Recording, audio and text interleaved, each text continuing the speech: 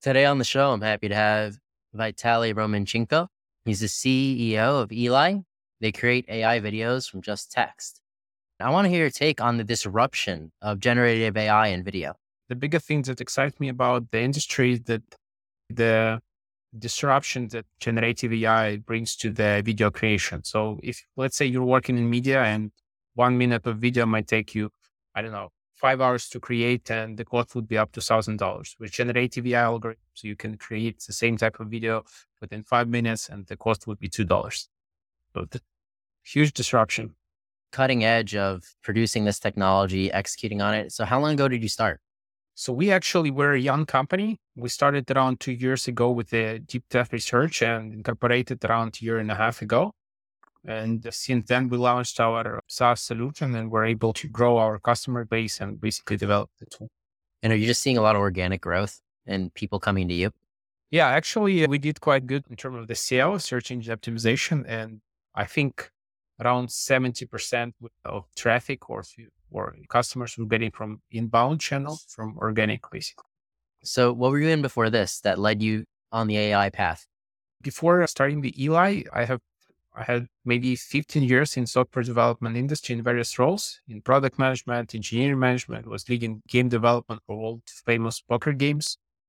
So always wanted to launch my own company and actually did a couple of times, launched several startups, failed them. But this time it was different. And together with my friends, so we launched Eli a year and a half ago. And yeah, and since then we were growing quite fast and we're quite excited about the future. So what was different about this startup as compared to the other ones that just didn't work for you? I think overall the experience, first, we have quite experienced the founding team. This is the first thing. And the second thing is just, I don't know, this time it was about the not giving up, even if we won't get the results. And I would say this startup is much more complicated than the other one because and you can get the great quality or get results right away. You need to spend years in research. So it was quite challenging. Also, I have Ukrainian roots and we founded the company 2 weeks before the war. And we were able to pursue and grow the company during the wartime and part of our remote team there in Ukraine. So it was quite challenging, but just to understanding that we're not giving up, we're pushing it forward. We're able to give us chance to grow and we were growing like 7% week over week.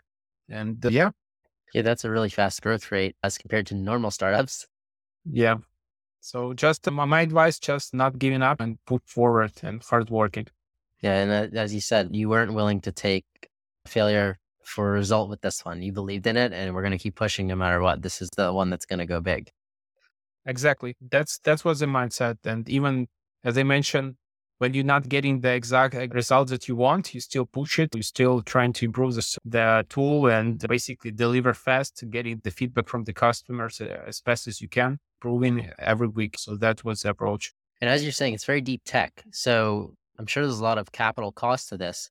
Did you bootstrap the business or did you have to go out and raise capital? So we did both.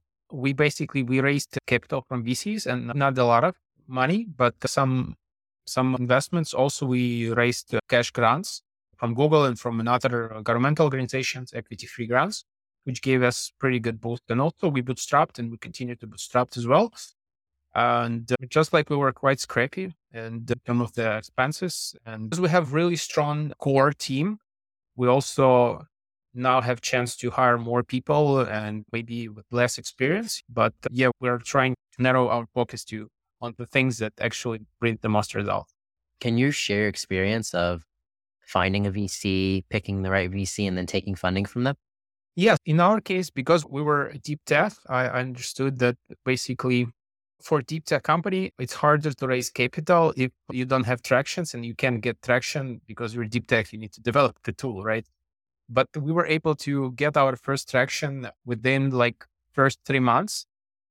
Just because we did like a semi-automatic tool. So we didn't have the platform, but we were trying to do the customer development interviews and trying to speak to the potential customers. And we were offering something like that.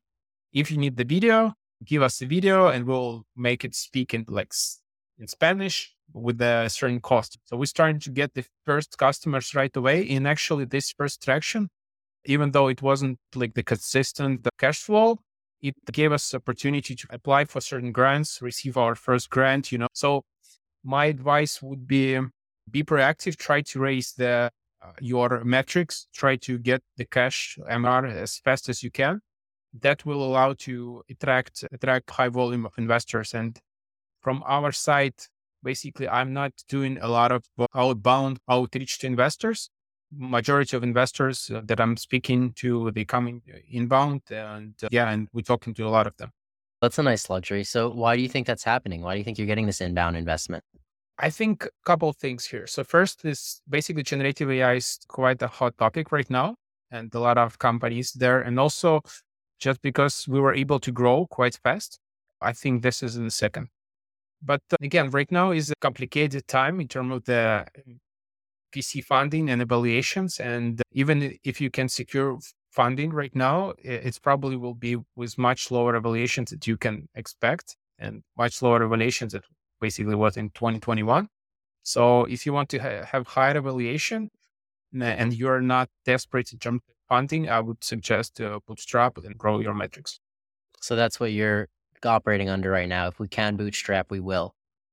Yeah, exactly. I believe in what we're building. We have vision and we have really strong team. We're able to be cash positive and grow fast. So why do I need to sell parts of my company for low evaluation if you can just bootstrap and raise money with much higher evaluation? So I think that's what our approach. Maybe somebody will do it differently, but because we're building something serious and we believe in what we're doing, it's long term. So I'm not looking to raise just quick money and that's it. Yeah, you end up having a stronger company if you grow at the pace that you like. And now you're actually very investable because you're like, I don't want money. And that's when more people want to give it to you. Yeah, I want money, but not with a low evaluation. Yeah. That's reality. Yeah. Yeah. We always want money. Let's not say we don't want money. Yeah.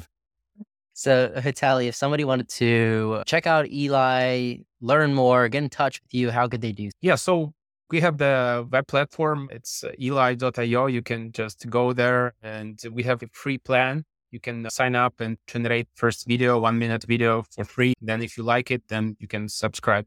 So it's accessible for anyone, and also we're quite open for the feedback and we have the kind of open roadmap or something like that and suggestion board. So you can suggest features or give us the feedback. We are quite open to that.